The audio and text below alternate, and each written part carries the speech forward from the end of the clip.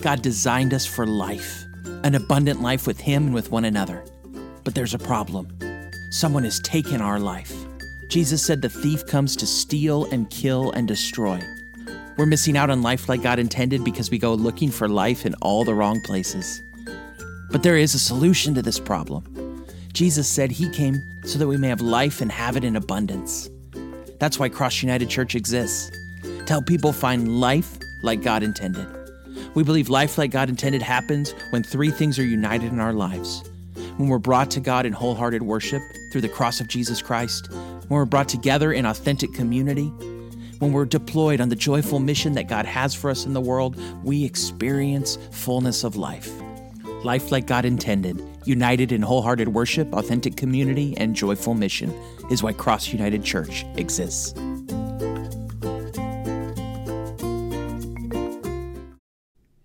Hey Cross United, it's Pastor Danny here. So glad you've joined us for this online message.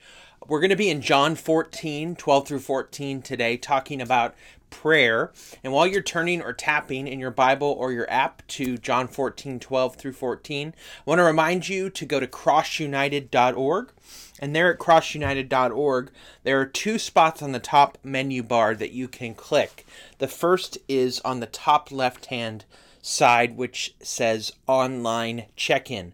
That's a great way for you to connect with our church, to let us know a little bit more about yourself so that we can get to know you a little better, you can get to know us a little better, and you can fill out any prayer needs you may have. Also there at crossunited.org on the top right-hand side is the Giving tab. If you consider Cross United your church home, or you just consider yourself a generous person, we encourage you to give to our church and through our church. As a new church, we are supported in part by sponsors and partners and people and churches all over the country. But as we grow and as we mature, we need to become self-supporting. So thank you for partnering with us in that. Also want to remind you, there are a number of ways for you to get plugged into the life of our church. You can come early to the service for setup. If you have giftings in singing or music, we would love to have you connect to our music team. We are going to be restarting our kids ministry, and more on that in just a second. We have Bible studies happening all throughout the year for men and women. We are going to be doing a book drive for a local elementary school, and we are going to be doing an outreach for Easter. So I want to remind you to get a sign from us. You can get one at our church service, or we can drop one off to you, put it in your front yard, and invite friends and family to Easter Sunday. Finally, we are restarting, by God's grace, our Cross United Kids Ministry. And so next Sunday, March 21st, we're going to be doing a new setup in the room where we're going to be starting our pre-K kids ministry. And so if you're able to come a little bit early on that Sunday, we need a few more people to come and help set up for kids ministry at 9 a.m. on Sunday, March 21st. And then immediately after worship, we're going to be having a servant leader meeting for those who are serving with kids. On Palm Sunday and Easter Sunday, then, we are going to be having some special kids activities. And then on April 11th, the week after Easter, we're going to be kicking off our 5 and under Cross United Kids ministry. So get connected to that. All right, if you got your Bibles, I want to remind you we're in John 14, verses 12 through 14. We're talking about prayer this morning. You know, I really enjoy coffee. And I kind of got started on my coffee habit when I was in college, gave me a Starbucks gift card. And I started buying what we called a frou-frou drink, a like vanilla latte or something, an espresso beverage with steamed milk and some sort of sweetener and flavoring so that it didn't really taste like coffee. Well, that sort of was a gateway drug to me drinking brewed coffee with cream and sweetener. And then what really changed things for me was a few years later when I was in grad school or seminary, and I got a job at a Starbucks store, and I learned to drink my coffee black. And ever since then, for the most part, I drink my coffee. Sometimes I joke and say I drink my coffee like God intended, or someone asks me if I want cream and sugar, and I'll say, nope, I drink it like a man. And that is, I just drink it straight, hot and black, and enjoy it. And one of the things I love every day is my morning coffee time, where I will sit with my Bible or with the day's news and read that and engage with that, and then drink my coffee. It's funny, many studies have shown that drinking coffee, a moderate amount of coffee every day, is actually good for your health. And like I said, I enjoy that morning routine of drinking my fresh cup of coffee and reading God's Word. And in that time, Scripture juices up my soul, and coffee juices up my body. And I feel like I'm just moving toward the day, getting ready for the day, enjoying what God is doing, enjoying God's good gifts and good creation. Well, recently I saw this technical graph for why coffee does what it does in your body. I'm going to show this to you, how coffee works. And it's, maybe you've seen this image floating around on social media. Coffee goes in, some sort of magic happens, and that translates into energy. Now, obviously, this is just lighthearted fun, but I think it also captures something about the mysterious nature of our world, the mysterious nature of our consumption, and our own bodies. We don't always know why and how things work.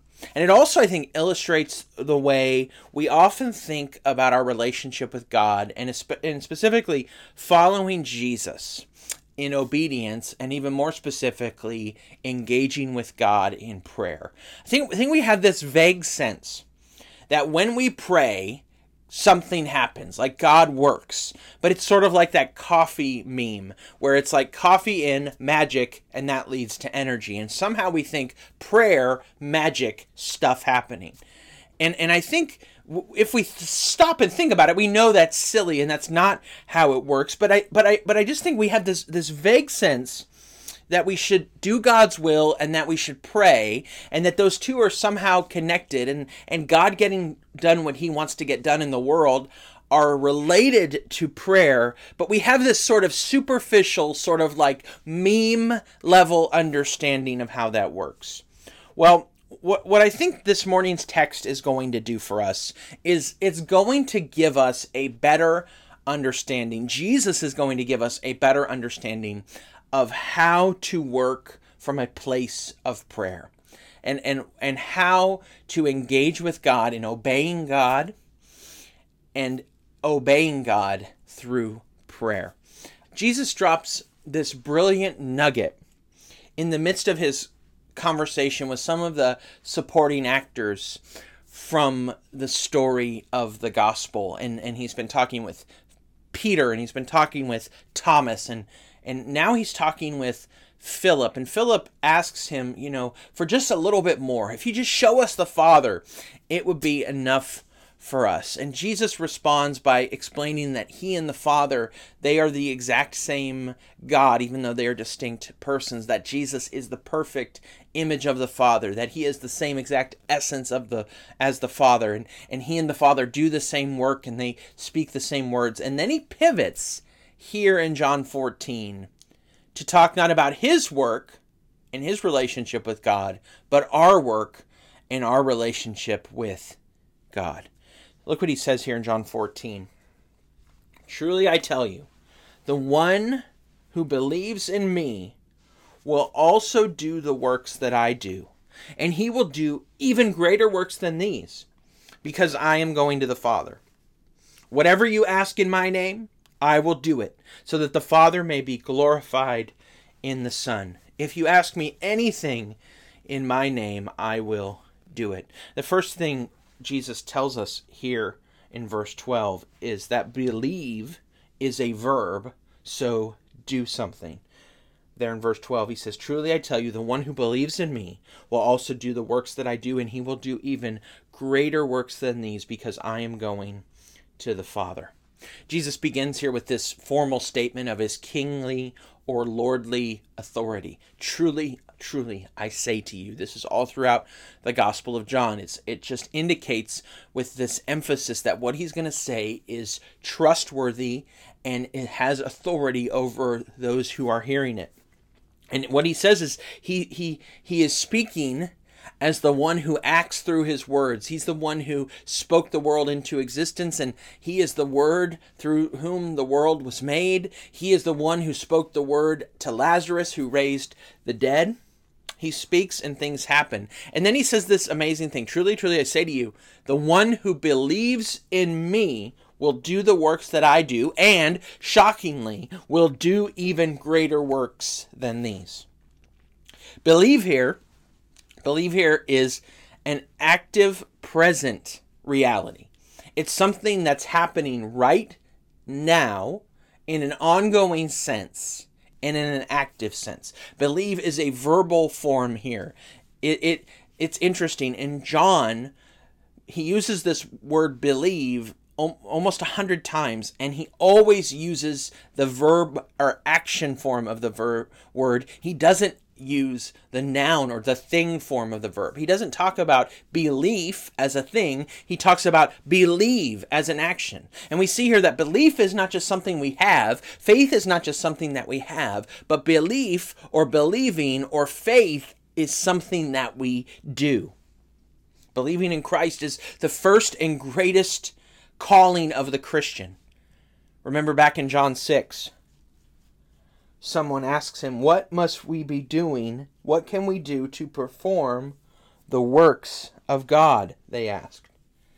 Jesus replied, this is the work of God, that you believe in the one he has sent. This is our first and greatest calling as a Christian. And even this believing is itself a gift from God. He continues a little later in that chapter, no one can come to me unless the Father who sent me draws him. And here we see something amazing about believing in Jesus, that anyone who believes in Jesus will receive and deploy the power that Jesus is and has along with the Father and the Spirit. That remember we saw in just a second ago in verses 8 through 11 with his response to Philip, and as we just said, that Jesus and the Father do the same work and they speak the same words. The words of Jesus are both his miracles, these miraculous signs that he does all throughout the Gospel of John, but the work of Jesus is also his mission. It is both his miracles and his mission. His mission to become a human being, though he was the eternal God the Son, along with the Father and the Spirit, one God in three persons. God the Father sent him into the world to be born of Mary the Virgin, to come into the world to grow in wisdom and favor and stature with God and with men in his human nature, to always obey God and never disobey God, to obey and succeed where Israel and people had disobeyed and failed, to do miracles that reveal the kingdom, that reveal the nature and the character of God and the purposes of God in the world, and finally to be betrayed, to be arrested, to be tried, to be convicted, to be sentenced, and to be executed on the cross. And he did this because the wages of sin is death, but the free gift of God is eternal life in Christ Jesus. He who knew no sin became sin, so that we might become the righteousness of God. The work of Jesus is both his miracles and his mission, both his ministry on earth and his mission to bring people back to the Father. And he does these works, and we see that he and the Father do the same works. They are the same God, so they do the same works. We see this in John 5:19 through 20. Truly, I tell you, the Son is not able to do anything on his own, but only what he sees the Father doing. For whatever the Father does, the Son likewise does these things. For the Father loves the Son and shows him everything he is doing. And he will show him greater works than these, so that you will be amazed. Finally, at the end of his mission, when he's on the cross, famous words in John 19:30 where he cries out, "It is finished." He has finished the work that God gave him to do. We see throughout the Gospel of John that apart from Christ, our works are evil, are sinful. Even as the people of God, we do sinful things and we are enslaved to sin. And the greatest work that God requires of us, as we saw, is to believe in Christ. And when we believe in Christ, we then can do the works that Christ does, not because of ourselves, but because of the power of Christ within us. I am the vine, you are the branches.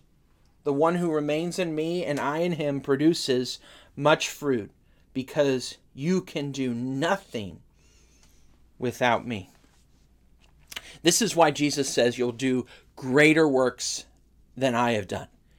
Not that, it's ridiculous to even imply or think that he's saying that the disciples are greater than him. That's just silly, because they do these works in his power and in his name. So it's not that they are greater than Jesus, but the greater works, and people have been discussing this for a long time. What does this mean? What does this mean? Well, what it means is defined by the fact that he says, because I go to the Father. What does that mean? It means he's going to accomplish and fulfill his mission. He's going to go to the cross. He's going to go into the ground. He's going to be raised from death, and he's going to go to the right hand of the Father. And from the right hand of the Father, he's going to breathe out and pour out his Holy Spirit on his disciples, so that they will do greater works, both in the sense that they are going to do them in a greater scope and in light of the greater work that Jesus is about to accomplish. You will do greater works than these. All throughout the nations, people will hear the name of Christ proclaimed in the power of the Spirit and believe in Christ to the glory of God the Father. These are the greater works that Jesus is promising to his disciples. There's an interesting pivot in this text, because in verse 12, Jesus says 2 times this word that he uses throughout the gospel: you will do, you will do. You will do my works, and you will do greater works. But then in verse 13, it pivots. It pivots where he says twice, I will do. I will do. Because the greater works of the ministry and mission God calls us to do, we can only do through prayer. That's the second thing we see. Don't just do something. Pray there. Whatever you ask in my name, I will do it, so that the Father may be glorified in the Son. If you ask me anything in my name, I will do it. What is the name of Jesus? Well, the name of Jesus is the name above every other name. The name of Jesus is the name that he shares with the Father and the Spirit. The singular name of the Father, Son, and Holy Spirit. The name Yahweh, the one true and living God, the creator of all things, the redeemer of his people. Jesus is the one true and living God who became a human being and lived a sinless life. This is the name of Jesus, the name of the Messiah, the name of the Anointed One, the name of the Lord, the name of the King. And he says, if you ask anything in my name.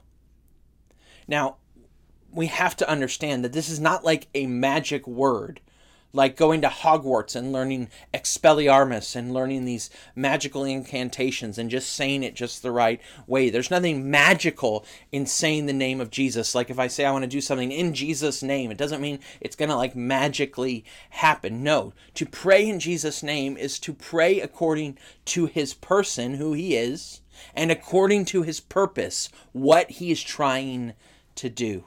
Notice that he says there, so that the Father may be glorified in the Son. This is God's purpose in the world, to glorify the Father in the Son. This is what Jesus is all about. He wants to see the Father glorified in and through his work by the power of the Holy Spirit. There is a triune conspiracy at work in our world to bring glory to the triune God. Remember, we saw that apart from me, you can do nothing. This is what prayer does. It puts us in a posture of total surrender. It puts us in a posture of saying, we need you, Jesus, because we cannot do it ourselves. Then this prayer in the name of the person is directed toward the purpose of that person, the glory of God. Now, he promises Anything you ask in my name, I will do. And he says it again in verse 14. If you ask me anything in my name, I will do it. And he promises this promise to us, but we don't quite believe it. It's so audacious that we're like, okay, maybe. But then our own experience seems to push against this. But we know this isn't just a slip of the tongue. We know this isn't just a misinterpretation, because he says this over and over. I just want to show you a few places. John 15:7, if you remain in me and my words remain in you, whatever you want, ask whatever you want, and it will be done for you. John 15:16, you did not choose me, but I chose you. I appointed you to go and produce fruit, and that your fruit should remain, so that whatever you ask the Father in my name, he will give you. John 16:23 through 24, in that day you will not ask me anything. Truly I tell you, anything you ask the Father in my name, he will give you. Until now you have asked for nothing in my name. Ask and you will receive, so that your joy may be complete. Jesus is making these big promises about asking things in his name. But the problem is we've all prayed things and asked for things, and seems like we didn't get any response. So what I want to do now is I want to talk about some of our problems with prayer. In our own experience, we almost feel like Jesus' words here are a bait and switch, because we've prayed for things and not received them, and we've even prayed for things in Jesus' name for what we think is for the glory of God, and nothing happens. Well, I think we see a few things here.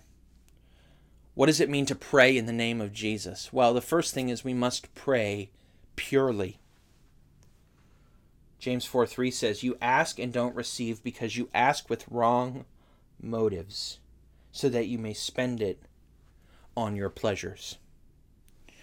We can go wonky in our prayers in three ways. We can ask for the wrong thing, or we can ask for the right thing in the wrong way or for the wrong reason, or we can ask for the right thing in the right way but at the wrong time. To pray in Jesus' name means that our heart is pure and purely aligned with the purposes of God, that we're asking for the right thing at the right time for the right reason. Thomas Aquinas says that we sometimes ask for what we think is helpful but really is not. But God takes care of us and does not do what we ask. There's a misnomer that we sometimes talk about, that we call prayers unanswered. We talk about unanswered prayers. There's this old Garth Brooks song, some of God's greatest gifts are unanswered prayers. And what we usually mean by that is prayers where God doesn't say yes. But I think that there's no such thing really as an unanswered prayer, because God always says either yes, no, or most often, if we're praying for a good thing, for a good reason, but at the wrong time, his answer is wait. His answer is wait. So we must pray purely. We must make sure our motives we're praying for things that are according to God's purpose and his character. We must pray for them from our own pure motives for his glory, and not just for our own glory or our own enrichment. And we have to remember our good and his glory are not at cross purposes. They align in his wonderful providence, that his glory and our good align. When he is glorified, we receive good. And when we pray purely, we find sometimes our prayer still isn't answered. And that's because, secondly, God wants us to pray persistently. Throughout the scripture, we see the Lord tells us how much he loves prayer, but especially persistent prayer. He wants us to pray until our knees are sore and our eyes are tired and all but hope in him is gone. One beautiful little example of this is in Luke 18, the parable of the persistent widow. Now he told them a parable on the need for them to pray always and not give up. The need to pray always and not give up. There was a judge in a certain town who didn't fear God or respect people. And a widow in that town kept coming to him, saying, "Give me justice against my adversary." For a while he was unwilling, but later he said to himself, "Even though I don't fear God or respect people, yet because this widow keeps pestering me, I will give her justice so that she doesn't wear me out by her persistent coming." Then the Lord said, "Listen to what the unjust judge says. Will not God grant justice to his elect who cry out to him day and night? Will he delay in helping them? I tell you that he will swiftly grant them justice. Nevertheless, when the Son of Man comes, will he find faith on the earth?" We must pray persistently. We think that we pray one offhand prayer one time. And yes, God can answer that, and in his grace, sometimes he does answer that. But God delights in persistent prayer. He delights when we are wearing out the carpet because of our knees being buried into it. He loves it when we soak the sheets with our tears as we beg him. Why? Because it shows us that our only hope is in him. We must pray purely, we must pray persistently, and we must pray purposefully. We must have a plan for our prayer. Now, I think sometimes we have this idea that prayer should always be spontaneous and, quote, from the heart. And spontaneity is good, but spontaneity can also be superficial. And something that is planned can be as much from the heart, and maybe even more so from the heart, because you're putting your heart into it over a length of time and committed to it and persistent and praying for purity in your motives and your requests. We must pray purposefully. We must have a plan. Now, we don't only pray in structured and scheduled ways. We pray spontaneous. We pray, just sort of in the moment and let the Spirit lead. Those are important things, but we also must have a structured plan for our prayer, or it will not happen. Prayer does not happen on accident. We must learn to pray on purpose. We must learn to pray on purpose. And I just want to give you a few tips that have been helpful to me over my life of walking with Jesus and learning to pray. And I am not by any means an expert prayer warrior, but here's some things I've learned. First, pray the Psalms. Pray the Psalms. Take the day of the month, what Don Whitney, who's written some books on this and was one of my professors in seminary, calls the Psalms of the day. Whatever the date of the month is, like if today is the 14th, you take Psalm 14 and then you keep adding 30 till you run out of Psalms. Psalm 14, Psalm 44, Psalm 74, Psalm 104, and Psalm 134. Those are the Psalms of the day, and you pick one and you read through it and then you pray through it. You turn it into a prayer and you pray through it and you let it spark things that you need to bring before the Lord. The Psalms are our prayer book as Christians. Another way to do it is to pray through index or note cards. I learned this from Paul Miller's little book, A Praying Life, which we have in our resource table for church, where he has a prayer card for members of his family. So I have a prayer card, and I've been doing this recently, and I have a card for the Lord, where I pray and just reflect on his character and pray and just relate to him. And I have a prayer card for myself and things I need. I have a prayer card for Laura and our kids, prayer card for our family. I have a prayer card for our church and the name of every person in our church on it and things that I'm praying for about our church. I have a prayer card for others in the community I'm praying for, other churches and partners and leaders and politicians.